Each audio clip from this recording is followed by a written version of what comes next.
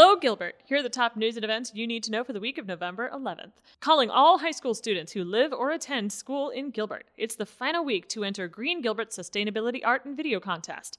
Contestants can compete to win prizes and have their work featured on Gilbert's social media channels or displayed around town on our trash and recycling trucks. Head to gilbertaz.gov/greengilbert to enter. Desert Sky Park is officially open. Gilbert's newest recreational space, located on Power Road between Williams Field and Pecos Roads, features 4 multi-use fields, a lake, several ramadas, and a fitness playground, which is the first of its kind in Gilbert. Visit gilbertaz.gov/Desert Sky Park for more information.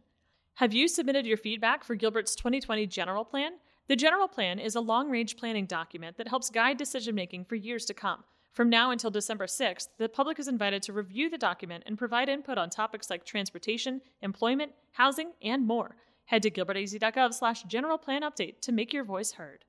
Mark your calendars for Gilbert's Holiday Water Tower Lighting Concert at 6 p.m. next Thursday, November 21st at the Water Tower Plaza.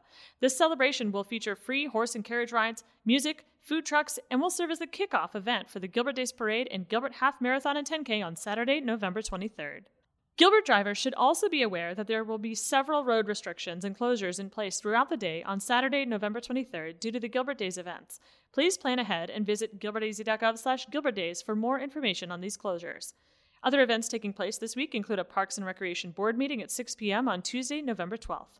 Thanks for listening. Get more of the latest news and events on Twitter or Instagram at Gilbert Your Town or on Facebook at Gilbert Town Hall. Have a great week, Gilbert!